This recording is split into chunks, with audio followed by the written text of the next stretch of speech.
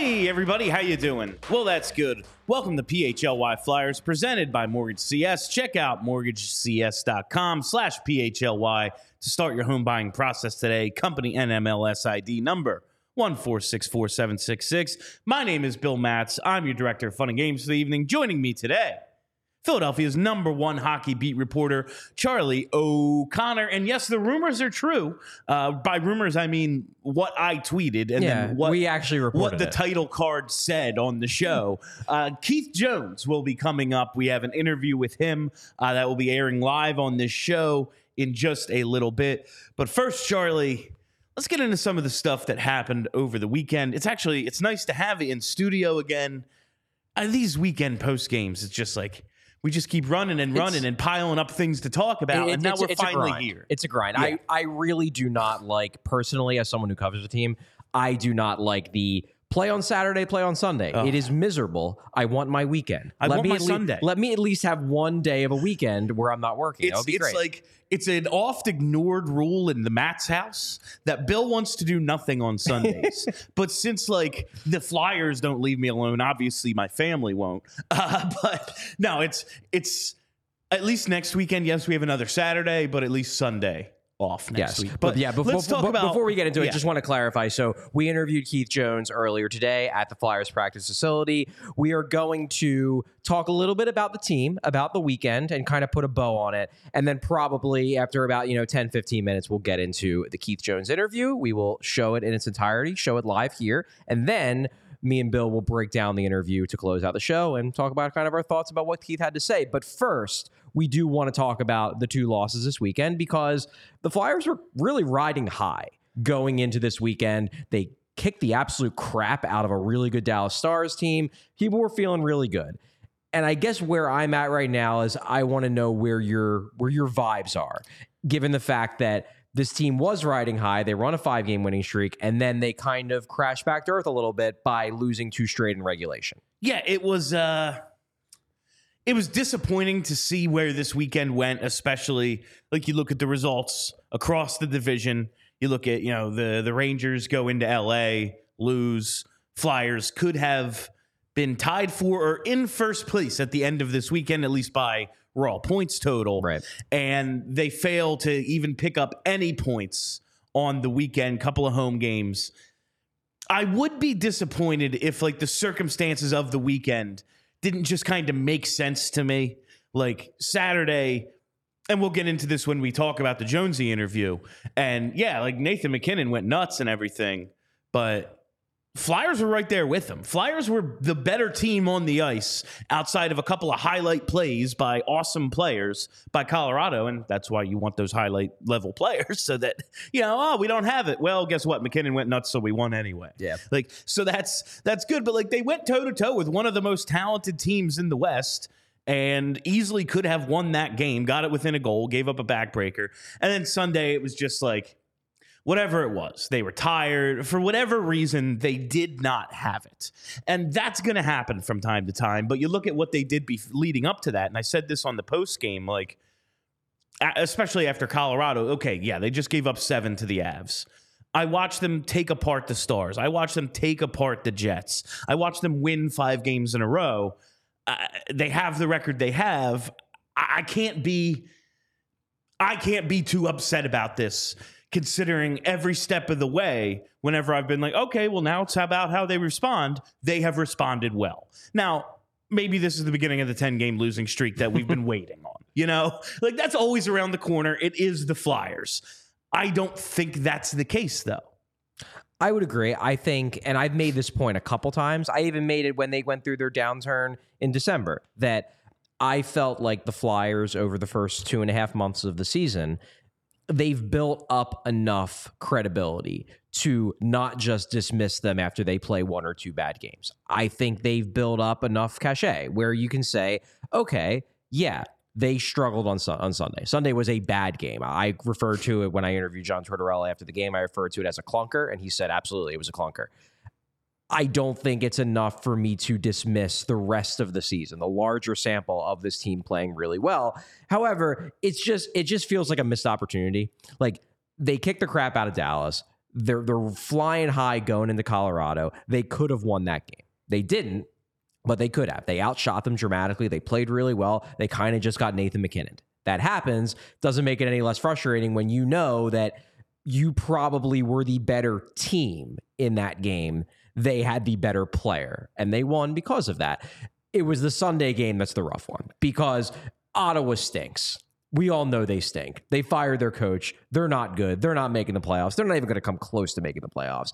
And not only did the Flyers lose, because look, good teams lose to bad teams all the time. It was just the fact that they lost by getting thoroughly outplayed. Even though they led most of that game, they didn't play well. That was not a good performance of the Flyers. And it just brings back bad memories of the Flyers of old falling apart and losing these kind of games. And I get why people were concerned, especially in the immediate aftermath of Sunday's game. And that was like part of the reason you can, I don't want to say moral victory, but part of the reason you can look at Saturday's loss and like kind of just accept it is you go, all right, well, they're going to kick the shit out of Ottawa tomorrow. Right. So we get the 2 points. That's cool. And we go from there. Well, that was not the case. They don't get those 2 points. And I said this, like we were looking a little bit ahead about what's going to happen between now and the trade deadline on post game yesterday when I was with Kelly and JP. And I think they have 16 or 17 games now until then, and a bunch of them are really tough matchups. It's like, well, they see the Sens again. No, the Sens aren't good. They've handed the Flyers like maybe 2 of their worst losses this season. You're not wrong. Is it just like, and this isn't a huge deal, but is it G? Is it just like everyone's there for him because everyone loves Giroux? Is it just a matchup thing? Like, why can't they beat this shit team when I see them beat awesome teams every night? You know, it's a really, really interesting question. And it's a question that I asked John Tortorella last night. And John Tortorella wasn't particularly forthcoming on a lot of the answers, but he was, I think, intrigued by the Ottawa question because it's totally fair. That second game of the year, they haven't had a lot of bad games. They've had 5, 6, 7 at most. Where you can be like, that's a bad game. That's the old Flyers. They just didn't have it. 2 of those games have been against an Ottawa team that's no good, is not very good. I wondered if maybe there's something to do with the way they play. You know, they're a particularly tight checking team. They're a heavy checking team. They in the middle of the ice, something like that. And I asked Tortorella that, and he basically said, "Look, I think Ottawa is a team that." This was his quote. It was, "It's a team I think you can get to in their end if you get there enough. We just weren't there enough. We weren't in the offensive zone enough." I think he looks at Ottawa as a team that is defensively suspect. And if you put pressure on them, they will break. And his issue was that in both of those games, the Flyers just did not put enough pressure on them, and therefore they did not break, and they just controlled the game. Now, is it a stylistic thing? Maybe. You know, sometimes teams are just bad against a certain team. Like, I think back to the playoff run the Flyers had way back in 2010. Like, the Devils were a really good team that year. They just could not beat the Flyers. The Flyers had their number, and that carried over into the playoff series. Sometimes that happens. Sometimes better teams have bad matchups against worse teams. I don't know if it's going to matter because they're not going to face Ottawa in the playoffs anyways. No. Who cares? It is a little odd that 2 of their rare clunkers have come against a abjectly poor team. And like maybe there is like the extra motivation of G. Maybe there is just like they do one thing well that kills whatever the Flyers do. I don't know. I just found it interesting, and I'm glad you did too. You know what else is interesting? No, that's not great. Bagels and Company, baby. They have absolutely delicious bagels. The best Brooklyn-style bagels made right here with Philly love. A large variety, that's right. Usually have 15 to 20 different types of bagels to choose from. Daily, seasonal specials, sports specials, anything you could possibly ask for. You all remember the Christmas bagel I took a huge bite out of during our Reading Terminal show. All sorts of things like that. So you can always find something, maybe for a special occasion at Bagels & Co. But when you have that many to choose from, that large a selection of bagels, you need that much cream cheese to go with it because everyone likes a little bit something different. Well, they have over 30 different varieties of cream cheeses and schmears to choose from on a daily basis. And they also have the sports theme. They've done a Red October one in the fall. They have an Eagles one. We need to get some orange cream cheese going for the Flyers. Maybe for this playoff run we're doing. I'm just saying. They're going to play around. I'll let you have it. But, a ton of big bagels, lots of different ones to choose from, the variety of cream cheese. That's all well and good. What's the most important thing? It's an affordable brand. You get a lot of food for cheap. Everyone can use a little bit of that. So make sure you check out Bagels & Co. for your next event. Go to thebagelsandco.com/store-locator to find the closest Bagels & Company near you. Just a couple of things I want to get to before we throw to the interview, Charlie. Pretty good news on Owen Tippett, I guess, for now. Yes. I am choosing to believe that he's day-to-day. People saw him. The leg was not missing, so that's a good sign. Yeah, there was video and visual evidence that Owen Tippett is not dead. He is not on Ellis Island. Is it a shot of him in a walking boot, but it's only his upper body? Oh no, that's an old school reference. Not everyone will get that one. Yeah. We'll let that one go. But no, I was not there. I was actually our good friend Dylan, friend of the pod. He was doing a tailgate before the game, so I stopped by and said hi. He cooked elk, which was surprisingly good. Never had elk before. Pretty good. But anyway, I was. If he made anything, I'd eat exactly. I was out there while I guess Jordan Hall and a couple of the other writers showed up to the game. They early. got footage of him. They got footage of him skating at 11 a.m. 2 hours before puck drop, with the lights dimmed at the Wells Fargo Center. Look, he might be out this week because you've got the bye week coming into the All-Star break. Maybe they say, hey, why not push it? Why not push it when he can use a full week to recuperate? But the fact that he was given a day-to-day designation, the fact that that he skated that quickly after the injury. I mean, I had heard from a couple hours after Saturday's game that they were optimistic it wasn't serious. So everything lines up that this is not that serious of an injury. That said, they may look at it as there's no need to rush him, seeing that you have a week off in 3 games. So we'll see how it plays out. I'd love to see Owen Tippett in the lineup on Tuesday because the Flyers certainly could use him. He's been thriving recently, but I don't think it's the end of the world if they decide to play it safe with a guy who they think is going to be a key part of their future. It would make sense. Like if he's just good to go, cool, let him play. But if you have a question, it's a few games. Yeah. You know, if we can't get by without Owen Tippett, we're not making the playoffs anyway. Exactly. That's all there is to it. So I guess now do we want to go into the Keith Jones interview? Yeah. I think it is time we can throw it to the Jonesy interview. It's about 25 minutes long. So hang out for that. And then we'll be back on the other side of this to talk about it with all of you. Hey everybody, how you doing? Well, that's good. You're listening to a special presentation of PHLY Flyers. My name's Bill Matz. I'm your director of fun and games. Joining me as always, Philadelphia's #1 hockey beat reporter, Charlie O'Connor. And today we are joined by the Flyers president of hockey operations. It's Jonesy, the one and only Keith Jones. Jonesy, I can't look at you. Like, this is what you do to me. When we used to just be doing the morning show, I'd be like trying to, get my career going. He's just staring at me across the table, just trying to get me to laugh. Come a long way, Bill. Yeah, clearly. It's exactly the same pretty much. You've come a long way too, Jonesy. What has this adjustment been like? What's your day-to-day? How's it different? It's different, obviously. It's felt natural, though. It's strange to say, but, if I think back to where I was a year ago at this time, kind of doing the same sort of things that you guys are doing.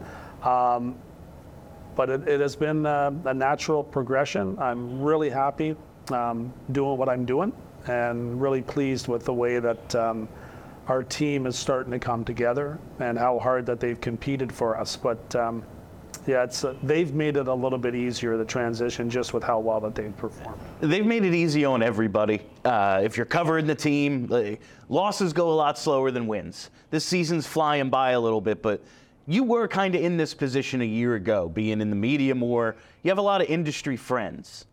How has that changed? Kind of like, do you have to deal with people different? Do they look at you differently? Like, okay, what are you trying to sell me now? Yeah, not really. No, you still have, those relationships are important no matter what you're doing, whether you're in the media or, on the other side of it.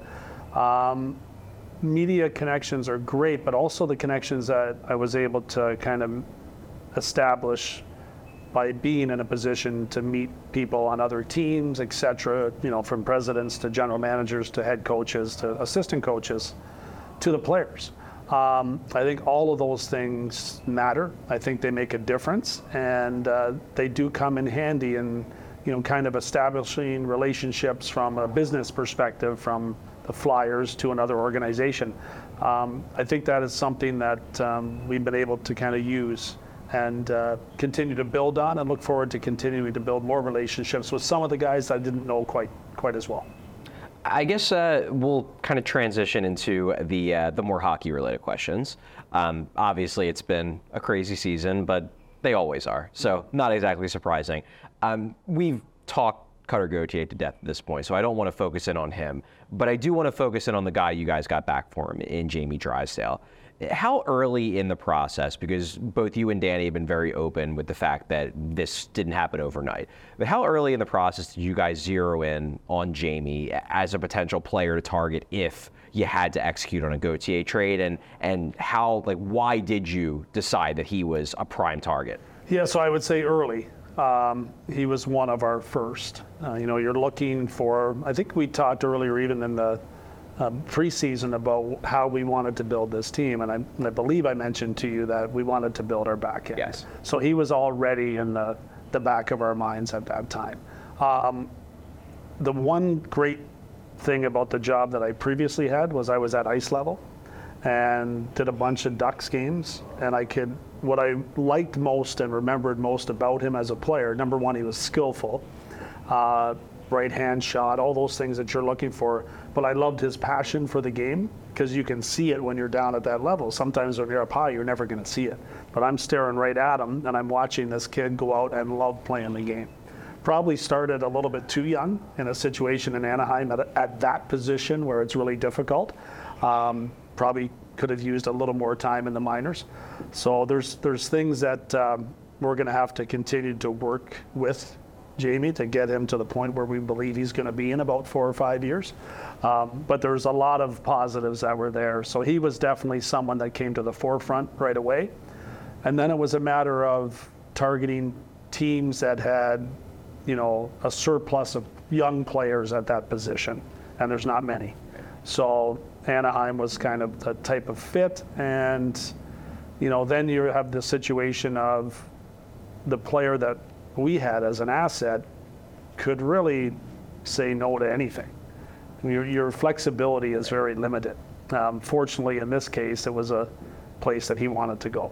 So it worked, and we're really excited about having Jamie here. Really look forward to watching him work with Brad Shaw. And talking to Shawzy already, he's made mention of the questions that he asks are outstanding. He wants to learn. He wants to get better. And he is going to be a very good player for us for a long time at a position of need. So in the end, I think it all works. And I'm just super excited about the player's abilities and his attitude and his character. I think he has all the things that we want in a young flyer that should have many good seasons for us. So I guess that's a perfect jumping off point, because you mentioned about the fact that we had a conversation in the offseason, and you had mentioned that the blue line core, that was what you wanted to build from. You wanted to basically have that be the core of a team. You mentioned actually Carolina, saying that that's a team that you want to kind of not necessarily model, but you point to and you say that's what you need to succeed. I guess what I want to know is, the defense back when we talked then, you made it clear you felt like the Flyers defense needed some work to get to that level. I guess Drysdale's a big addition. He definitely fills that out, but do you think you guys need more, or is it now more about developing Drysdale, York, Bonk, Yegor Zamula? Like, do you guys now think you have the pieces? Now it's about turning those pieces into the best versions of themselves. Yeah, I'm really excited about the pieces. Hunter McDonald's another piece as well that's at Northeastern and is going to be a beast when he gets here. Like, I'm so excited about him as well. Just the physical element that he has, the size, the strength, his skating ability. Bonk has had an incredibly good year. Just to be on the Canadian World Junior team as an 18-year-old defenseman. Very happy that we had a lot of great insight from my former teammate and friend and Dale Hunter on what Bonk projected to be. I think he has 16 points in his last 5 games. I watched his game the other night, and I'm really excited about him. That's another young right-handed shooting defenseman that is, when you project him, most likely a very solid defensive defender, but there's offense there too that might be starting to be tapped into from, his role with the London Knights. So Those type of things get me really excited. And when you're not in a position where those guys are, demanding huge contracts, it also gives us the chance to allow them to build in a similar way that Carolina did it with their defense as well. So, yeah, we do have an eye on the prize in that situation, and we want to continue to build our defense. So do you think, I know on our show, we were talking, obviously prior to the Drysdale deal, that, the Flyers could really use another blue chipper on the back end, that'll be what solidifies it. Do you not necessarily, obviously everyone's looking to get more blue chippers. That's the point but is it maybe not as much of a necessity now because you feel like you have the pieces, at least from a talent standpoint, already? I do think you continue to look. I do think that there's sometimes opportunities are there that you don't want to pass up on. I don't think you can have too many defensemen coming. I do think that that's going to be a point of emphasis for us for a while. But it's not necessarily something that comes to the forefront right away. So we have some other areas that we want to continue to build now, including the center ice position. And that's something that we'll look at in the draft. And there's a lot of players in and around the area that we'll be drafting. Whether or not we have the second round pick from Columbus next year or not, we're going to have 2 or 3, possibly later round first picks or mid first round picks. And those are going to be important pieces for our future. And there is a lot of centermen. There's a lot of players in the draft that is upcoming that have the potential to be, breakout players, not necessarily in the top 5. After you get past the top 3 or 4 players, there's probably 20 guys that, you could miss if you're picking early, and you could get lucky if you're picking later. So we're not overly concerned about where we're sitting and where we might draft this year. Another thing I wanted to talk about, the Drysdale and targeting him as the guy in the Cutter Gauthier deal. Bob Murray was the GM who drafted him in Anaheim back in 2020. He was brought in as a senior advisor this summer. How much of a role did he play in terms of vetting Drysdale, convincing the rest of the front office that he was a good fit? Yeah, he played a big role in it. Having the confidence that we were getting a character player, a person that would represent us well, both on and off the ice, was important. Also where he projected to be too, because Bob's very good at mapping out a blue line. I think if you look through his history with Anaheim, there's a lot of young defensemen that came up through his program and did an outstanding job, and then had big value when they were moved to different teams as the progression took place. I really trust Bob's opinion.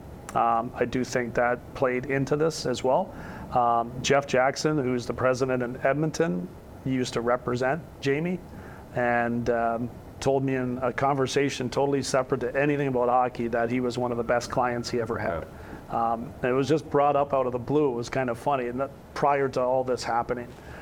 So there was a lot of character checks that were done, and he passed with flying colors. And I'm excited for our fans to get to know him as well, because he's kind of a quiet kid, but he's definitely got a lot of personality, and is going to be a big part of our future. Kind of going back to Bob for a second, there were just so many changes that happened in the organization in the summer that kind of went a little bit under the radar. I guess, what exactly, I know he's senior advisor, but what exactly is his role, and how does he fit into the mix, and why did you think he was a good person to bring on board? Yeah, I would say his role is identifying and finding defensemen all over the world. Okay. That's what his role is. Cool. That's his specific job for us. And I don't care where he goes. He can go anywhere he wants. Just find us blue liners like he did for Anaheim, Chicago prior to that. He's been around the game a long time, and he's happy. He's in a position where he's enjoying life, and also enjoying just not having to do everything, that Danny's having to do now. He's got the ability to have the flexibility to go and, every rink around the world and see what's out there. And he's been working hard. So there's a lot of good ideas that he brings to the table, but most importantly, it's his ability to identify players and project where they're going to be from one age to 5 years down the road, which is a talent that is not for everybody, and not everybody has, but Bob Murray definitely has that. I just want to, I know we've talked the Cutter Gauthier thing to death, like Charlie said, but I just want to back up a bit. to when everything comes out on that Monday. You guys get back from Sweden. The story is breaking. You've now acquired Jamie Drysdale. Cutter Gauthier is gone. He's in Anaheim. Are you surprised by the reaction? Because I'm constantly looking for the differences between this new era of Orange and the way things used to be. And I gauge a lot of the fan reaction on just what I hear. And people aren't pissed at you guys. Right. They don't think the Flyers screwed this up, which is a departure from the way things have been. Because you were up front with this, the way you got out in front of it and said what happened after it came out, you needed to maintain your leverage, obviously. But since then, everyone seems to just kind of be on board with this. Dude, we just watched win the gold medal at the World Juniors, top forward at the tournament, and everyone's like, yeah, I didn't want to be here. All right. Are you surprised by this reaction? A little bit. I mean, you want to be honest. And this was a hard one because we were trying to balance this, elephant in our room without it getting out to the public. So I would say I'm happy with the way it's gone so far. There's a long way to go, and that the future of both players and our second round pick in the future, which was a nice sweetener to have on the other side of that. But yeah, I'm not surprised. I know the city. I've been around it for a little while, and our people like honesty, and that's all we did. That was it. Kind of changing gears for a second, talking about another person who you have strong connections with. One of the popular rumors that's been flying around for the past month or so, basically since he got let go from St. Louis, is that Craig Berube could end up back with the Flyers in some capacity. Obviously, he has long-standing connections with the organization. You guys are buddies. Is that something that could be in the cards at some point? I know he's been around here this past week. Yeah, no, he's scouting for the Blues. He's not working for us. No, it's great to see him around too. But no, Craig is going to be a head coach again in the National Hockey League. He's got another year left with St. Louis, and in this business, there's a job that seems to be opening up all the time. It's not going to open up here. Torts has done an incredible job. But Chief is a super good friend of mine. We've been friends since our days in Washington. He is a terrific head coach. That's what he is. And he'll be back coaching again in the National Hockey League, but it's not going to be here. But great to see him around the rink, and I'm happy that a guy that likes to stay busy is being given that opportunity by Doug Armstrong in St. Louis to continue to help him out and give a different perspective from upstairs. But he's scouting for the Blues now, and he's not working for us. I guess that speaks to, though, the quality of person that he is, that the Blues let him go, and yet they're still on good enough terms that he's willing to scout for them, and they are willing to have him scout for them as well. Yeah, and that's what Craig is. I mean, for those of us that know him well, we're very fortunate to have a friend like him. He's a very loyal guy, and he's an outstanding hockey guy. He's another one that's fallen from the Dale Hunter tree, and there's quite a few out there. Rick Tocchet's another one too, who spent time with Huntsy. So there's a lot there in connection to a love for the game, a willingness to do whatever it takes to help their team do and whatever they're asked to do for the team. So all the qualities that made him a great Flyer have made him a Stanley Cup champion coach. And hopefully he stays away from coaching for a little while, doesn't come in and help somebody in the East. Changing gears and moving more towards the team as they are now. A little bit less bigger picture and more on the smaller side. John Tortorella gave an interview last week with NBC Sports Philadelphia. Really interesting, really insightful interview, so definitely recommend to our viewers and listeners to check that out. But one thing that he made clear in that interview was that the team's success this season isn't going to necessarily stop the front office from making some subtractions at the deadline if that's what the organization deems necessary. I guess speaking to that, this team has very much, I think, in the eyes of the hockey world, exceeded expectations. This team has come together. They're playing really good hockey on the whole. Are you worried at all that if the front office does some, let's call it strategic selling at or around the deadline, that it could send the team into, a little bit of a tailspin, knowing that, the front office isn't buying. They're not even standing pat. They're giving guys away. And this is a team that right now is very much in the playoff mix. I guess, is that a concern of yours at all? I think we've been clear from the start that we recognize where we are. Danny was clear that it was going to be dictated by the players and how well they performed. on whether or not it was sped up or not. The players have performed really well. But I think we've continued to send a clear message, including what Torts had to say the other day, that we're building for the future. We are building a team that we want to be a perennial playoff Stanley Cup contending type team. We're not there yet. We've continued to compete at a really high level. You play a team like Colorado, and you see when their big boys get going that we've got a little work to do. That's not lost on us. We recognize that. So we're going to do what's right for the future of the team. We're going to stand by that. But at the same time, we're going to recognize that our players have played really well for us, and that some guys have exceeded expectations, and some guys have us rethinking some things about certain individual players. But big picture-wise, we're going to do what's best for us. And there will be offers out there for our players. There already is, and there's a lot of interest in some of the players that we have, and that's a credit to the way that the players have performed. How do you balance so much has been made of the culture of this team? Everyone seems to like playing with each other.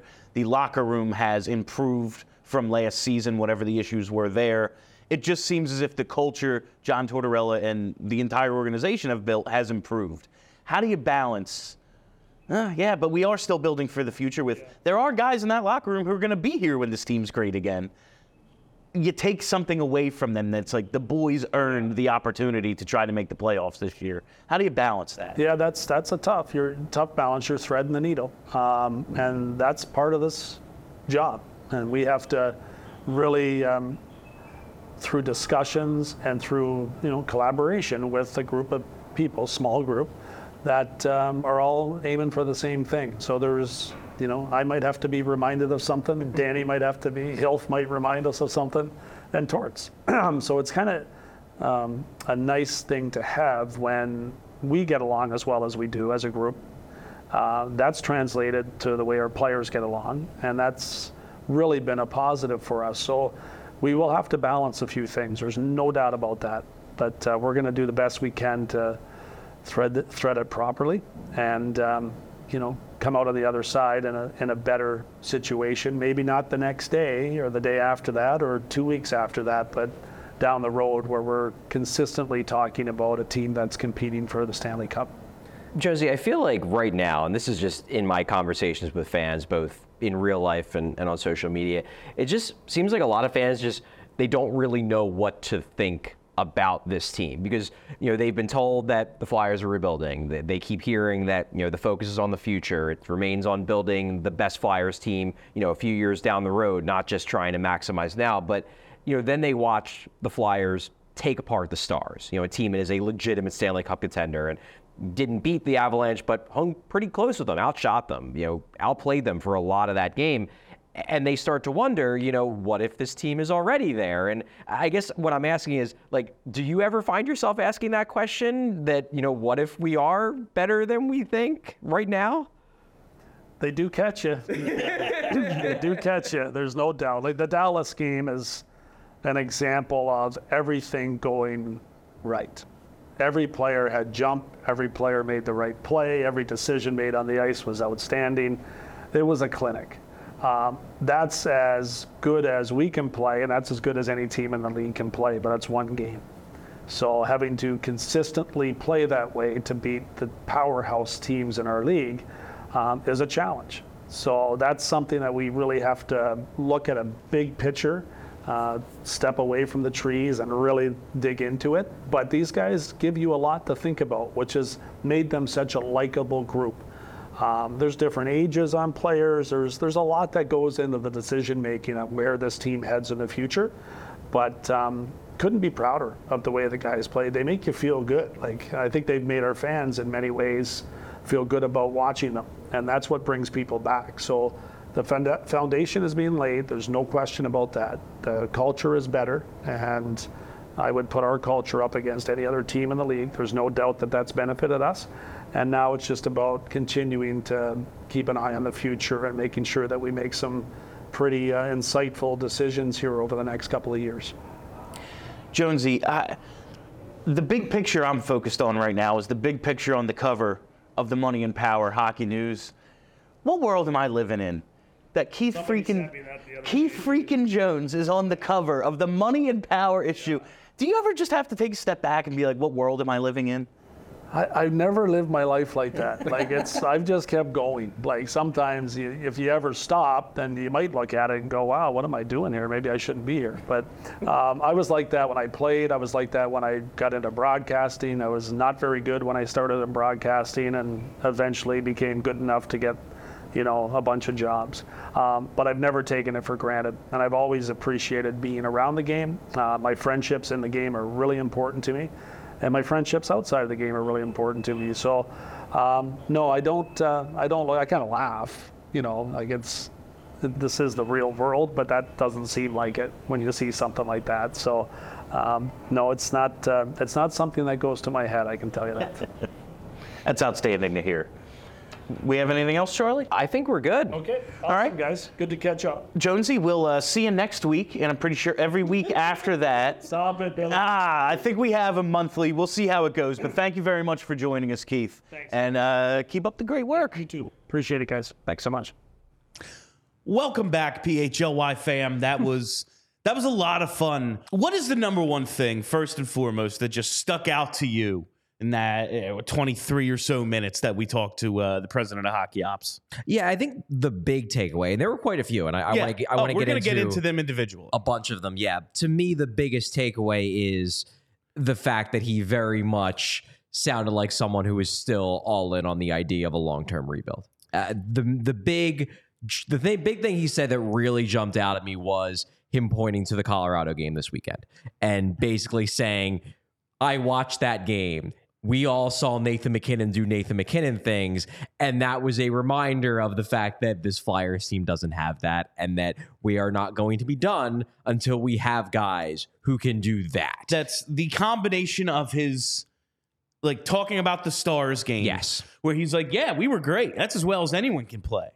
No one can play like that every or the Flyers can't play that way every night. Like if every single guy in our team brings their A+ game, we can do that. Yes. But like that doesn't happen for any team any night. We just saw it with Colorado. Like nobody had their A+ game except that one guy, and that one guy was able to beat the entire Flyers. And like I said earlier, almost a moral victory against Colorado. He looked at it differently. Like, oh yeah, we played great and we lost because we don't have that dude. So it's the focus on the future was very much like when we talked last week, I guess, about the idea that they might bring back Nick Seeler. Right. And the conversation I said, like, the one thing is this sounds like a team that believes its own bullshit. Like, oh yeah, we're exceeding expectations. We're good now.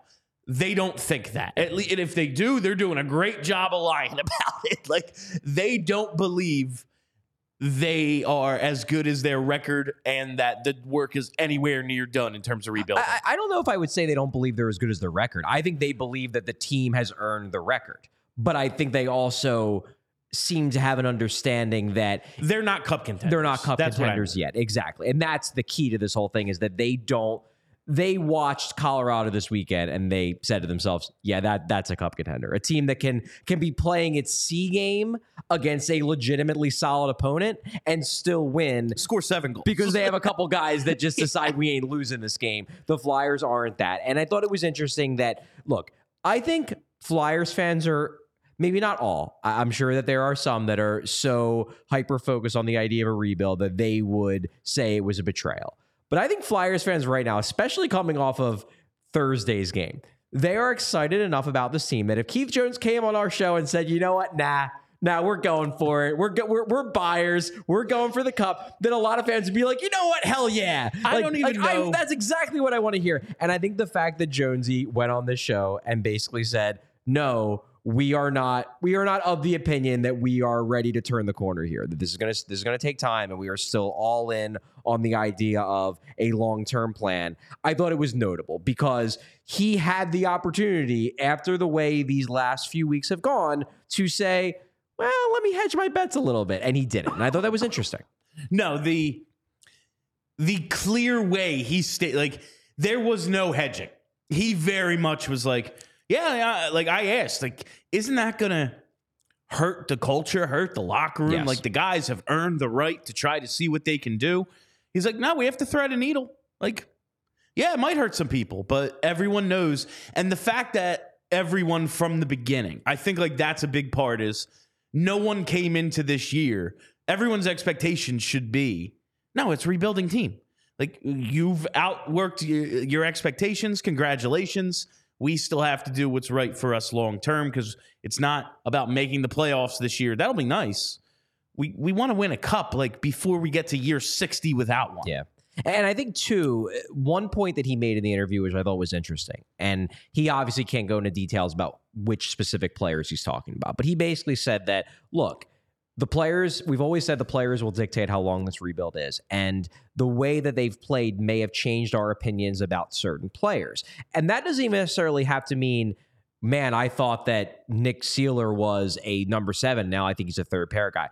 I think it may also speak to which guys fit the timeline. Like perfect example being Travis Konechny. If the Flyers went out there this year and were a bottom 3 team in the league, maybe the Flyers front office looks at it and says, we can't re-sign Travis Konechny. We have to trade him. And when the team goes out there and plays as well as they've been playing, where maybe the timeline for the rebuild isn't 5 years down the road, maybe it's 2 or 3, suddenly Travis Konechny, by virtue of his strong play and by virtue of the strong play of the team, has now made it so he could be part of this. He could be brought back. You can justify re-signing him. And I think that's more what Jonesy was referring to. Not necessarily that, we've changed our opinion entirely on certain players. It's more that we've changed our opinion about which guys can fit. And it doesn't mean that we're not rebuilding, but it does mean that maybe some guys who we thought didn't fit the timeline might now fit the timeline because the timeline might not be as long as we thought it was.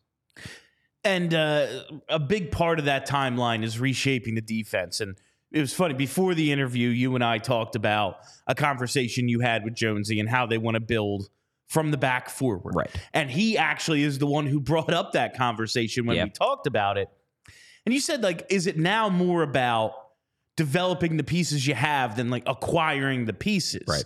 And we've all kind of, I guess in the first half of this season prior to the Gauthier trade, we're like, okay, I guess if, the 5th best player on their board is the first defenseman, maybe they shouldn't go defenseman with that pick. But if it's a tiebreaker, they're going defense. Yeah. And it looks like maybe they are pivoting a bit. I think that was the other really big takeaway I got from this interview. And it was something I came into this interview when I was coming up with the questions that I wanted to run through. That was the big one, was, okay, now we are in the post-Jamie Drysdale trade. Because I'm not even going to call it the Cutter Gauthier trade. I'm going to call it the Jamie Drysdale trade. We are in the post-Jamie Drysdale trade era of the Flyers. What does that mean for their evaluation of the defense? Because now you have Travis Sanheim locked up to a long-term deal. He's not going anywhere. You have Jamie Drysdale, who's young and they believe can be a core piece. They have Cam York, who's young and still developing. They have Rasmus Ristolainen signed to a long-term deal. They have Oliver Bonk coming. They have Igor Zamola showing signs. Like, they have pieces now where you could look at it and you could theoretically say, if you wanted to, that we might have the pieces. Now we just need Jamie Drysdale to hit his ceiling. We need to get Cam York fully developed. We need to get Zamola fully developed. We need to get Bonk here. It might not necessarily be anymore that we need to go out and get that number 1 because we might already have the pieces we need.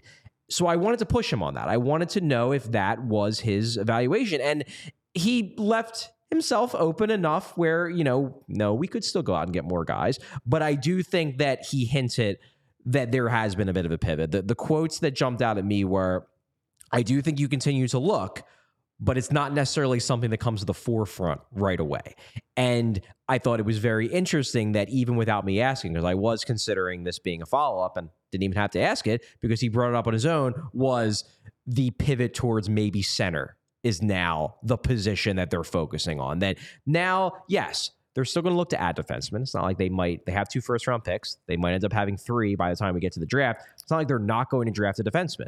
But Now the tiebreaker might be we want centers because that is the organizational weak point. Defense is not necessarily the organizational weak point anymore, even accounting just for guys that have top 4 potential. Now center might be the spot. And honestly, I agree with that pivot. I think center is now the spot that they need to look to fill. They need to look for guys with top 6, ideally top line center ceilings. Yeah, absolutely. And I even a little thing he mentioned about the defenseman kind of really put the light on the future. And he was talking about Jamie Drysdale, the idea of like bringing these guys along. He said, maybe he could have spent another year in the minors, and we're going to have to really work with him on where we want him to be 4 or 5 years from now. Yeah. And that was just another, hey, it isn't about right now. Just another little reminder that he's going to be good along the way. He's already shown he's a hell of a player. I mean, the dude had a 30-plus point season at 19 years old. He's really good. But it's about where we're taking this thing, not where we are now. And the idea that they're going to transition a little bit off of defense, especially with maybe their premier picks, leads to something I found real interesting that you brought up, Bob Murray. Yeah. And his role in the organization is go around the world and find us some defensemen, which I found really interesting. Like, all right, we have the pieces we think we like, which is what he said. Let's find, now you go and do that thing where we maybe find that gem. You go to Sweden, you go to Russia, wherever it might be. Go around the world and find us that Maybe guy. not Russia right now, but just say scout some Russians. Maybe when they're somewhere else. Yeah, exactly. International play or something. But like, you go find us that. And I found that very interesting too. I did. The Bob Murray thing was something I wanted to touch on because the connection here is that he's the guy who drafted Jamie Drysdale. Like, that was his pick.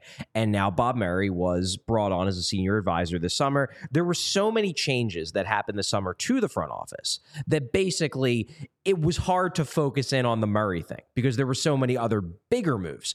But given the Drysdale connection with Murray, I wanted to talk that through. I wanted that to be like, let's hear about his impact. But I think the interesting part about his answer was that he does have a specific role. He's not just guy in the room to pipe in and be like, I've been a GM for 20 years and this is what I think. It's, no, your role is find us defensemen. And I thought, look, this is a guy who, it was interesting that Jonesy said about Murray, in that Murray doesn't necessarily want to be a GM anymore, that he wants to kind of to ease back. The reason why he lost his job as Anaheim general manager was there were some allegations of verbal abuse. And essentially what came out is that Bob Murray had a substance abuse problem, an alcohol abuse problem. Yeah. It would not shock me at all if this is a case of, okay, he's sober now. He is, dealt with his issues, and now he doesn't necessarily want to be in a job like the general manager job, where it's a high pressure job. Stressful It is job. an extremely stressful job where you are pretty much working every waking moment of your life. Instead, he can work on the personal side of his life and work on something like sobriety, which is a very, very serious thing, while kind of making his own schedule and still providing some value to an organization.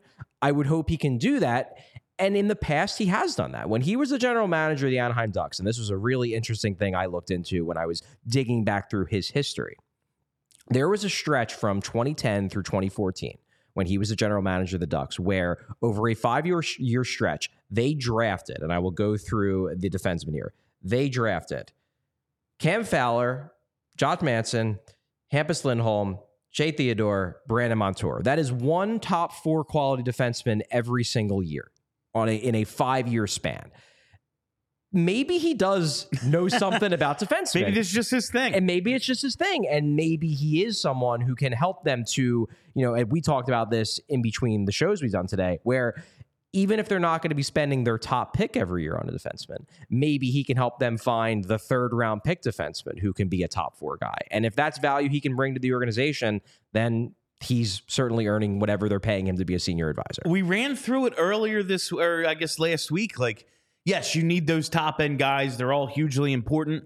Also, every cup winner the last couple of years, they have something in common, diamonds in the rough. And maybe if that's something they're able to find, that would be a huge help for the Flyers. Got to take a quick second here to tell you about Rocket Money. I may have got some of the Reed's order wrong, so we're just going to get these out of the way here. Thank you very much to Brenna. Rocket Money is a personal finance app that finds and cancels your unwanted subscriptions, monitors your spending, and helps lower your bills. I can see all my subscriptions in one place, and if I see something I don't want, I can cancel it with just a tap. I never have to get on the phone with customer service. They'll even try to refund you for the last couple of months of wasted money and negotiate to lower your bills for you by up to 20%. All you have to do is take a picture of your bill, and Rocket Money takes care of the rest. Rocket Money has over 5 million users and has helped save its members an average of $720 a year with over $500 million in canceled subscriptions. Told you a bunch of times. I found out a couple of weeks ago, my wife and I both had Apple TV. It was like, well, we watch television together.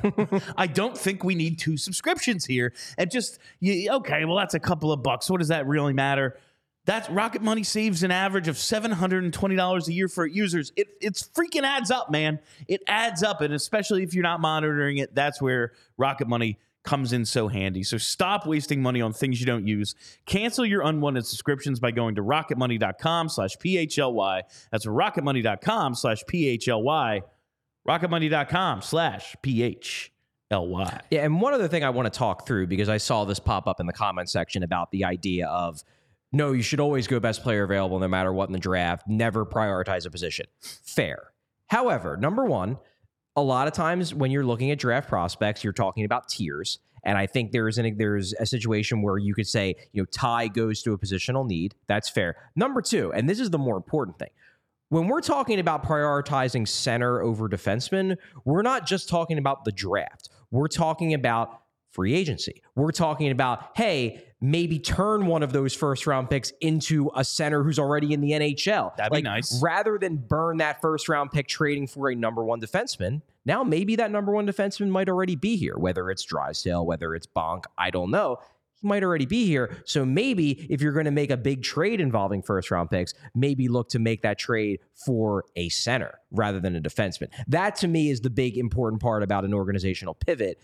It's not about who you're going to use every single first round pick on for the next 3 years. It's more about what is when they go into internal meetings, what is the position where they all agree, we need more of that and we need to find ways to get that. To me, center has now surpassed defenseman on the priority list. And it was good, at least from my perspective, to hear Jonesy agree with that and imply that, yes, well, we will continue to target defensemen. We're not going to let the defenseman pipeline go dry.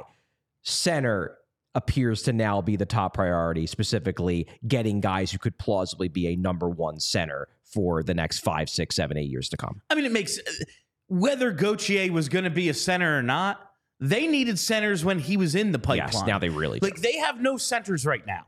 If it wasn't for the fact that they don't have any, Morgan Frost probably wouldn't still be here. Now, he's turning it up a level and playing really well, but we could all have seen this go in a different way if there was actually someone to take his spot this summer. They brought in Ryan Poehling. Yes, Ryan Poehling does a lot of things for you, but he's not that great. Yeah. They've had him playing top 9 minutes at different points this year. At one point, he was their second center when they had some guys out. They need center depth very badly. Agreed. The last thing I want to talk through, because we're coming up on the end of the show, hope you've enjoyed the interview and our breakdown of it. Something that has been in the comment section and on social media basically for the last month and a half. I wanted to get Keith Jones on the record about this, because if we didn't get him on the record about it, it would continue. It would just continue, and people would just continue to theorize forever. Now, I guess I'm a little bummed that I can't theorize anymore. I guess you could theoretically just believe he's lying, because, that is part of the way that it works in hockey. You're not going to say, no, we are going to poach a guy that's still under contract with St. Louis, and that is our plan. They're not going to reveal that to us. However, I will say that Keith Jones was pretty forceful in saying that there is not a secret plan to kick Torts upstairs at the end of the season and replace him with Craig Berube. Yeah. He was as adamant about that as one could possibly be, I would say. Yeah, I thought that was funny. And it is interesting. You hear sometimes, because these dudes are under contract. It's like when you hear relieved of his duties as head coach, it's like, yeah, we're not we'd have to give y'all your money you're right still now. getting paid. You're still getting paid. Your paychecks still hit your bank account, like twice a month or whatever it is. You're just going to go do some scouting for us, and someone else is going to be the coach. You hear that sometimes, and they think highly enough of Berube, and he's a dude who's like, yeah, I'll do that. Like he wants to put in the work. So I found that interesting. But yeah, he's not going to be the coach. Maybe. No, it's he seemed to put to rest that conversation. He was definitely throwing cold water on the idea that, because there had been some speculation that, well, maybe the plan is for Torts to stop being the head coach and go upstairs, and then we bring in Berube because he's the perfect guy. It seemed like Jones wanted to make it clear that we're very happy with John Tortorella. John Tortorella is our coach. This is not something that we are going to expedite just because Craig Berube is available. That most likely by the time that John Tortorella is potentially ready to move on from being a head coach and maybe move into more of an advisory role, by then we expect that Craig Berube will be hired by another team to be their head coach. Just one more thing that really stuck out to me. When you were mentioning the defensive pieces, whether it's who they have in the NHL or Oliver Bonk obviously having the huge season for the London Knights, Jonesy made sure to mention Hunter McDonald. They really by name. like this kid, huh? Northeastern, he was a 6th rounder in 2022. He's 6'4", 205, so maybe he's a little bit of that badass I think they still really very much need, especially in a top 4 role. Do you know anything about this guy other than like what we kind of know? Yeah, he's a guy who's been talked about. Chuck Fletcher was very high on him as well. He mentioned him a couple times, even after I believe he was fired. He mentioned him a couple times about, we really like this Hunter McDonald guy. And I've heard people in the organization tell me off the record, don't sleep on Hunter McDonald.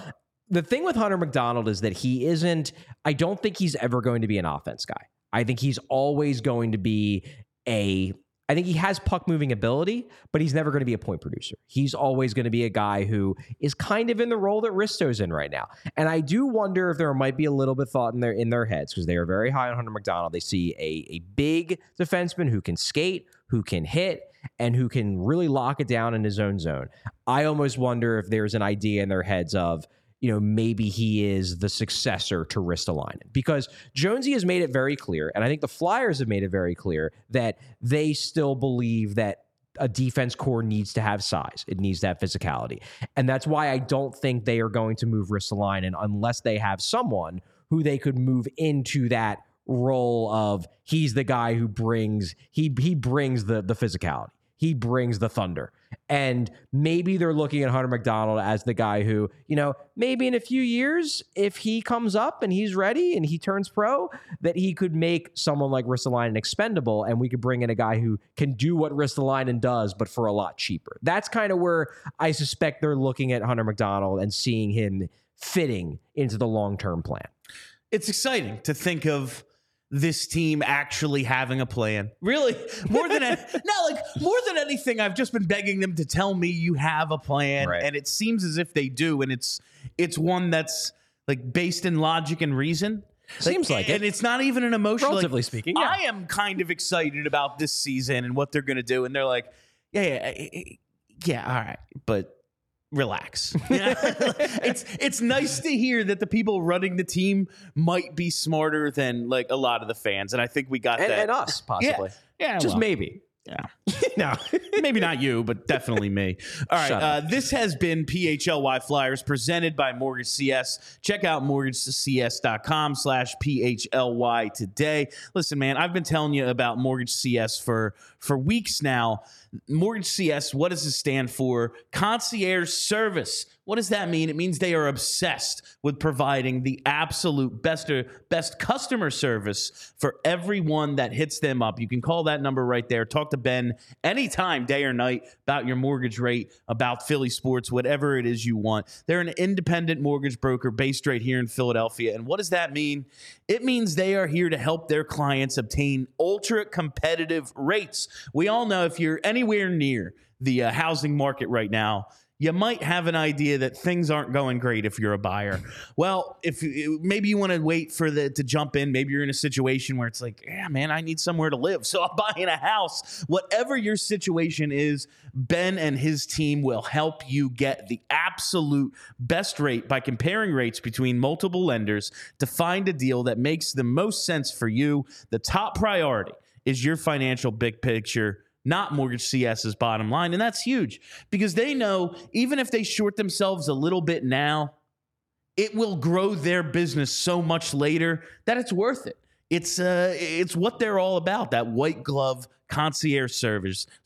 That's what Mortgage CS is. When you hear the word mortgage, think of Mortgage CS. Think of Ben and his partner, Alec. Save Ben's telephone number right now. If you don't see it on the screen, you're listening on pod. It's 267-391-7425. Save it to your phone. You can also email Ben at ben@mortgagecs.com. Call or text him anytime, day or night. And make sure you check out mortgagecs.com/PHLY to get started.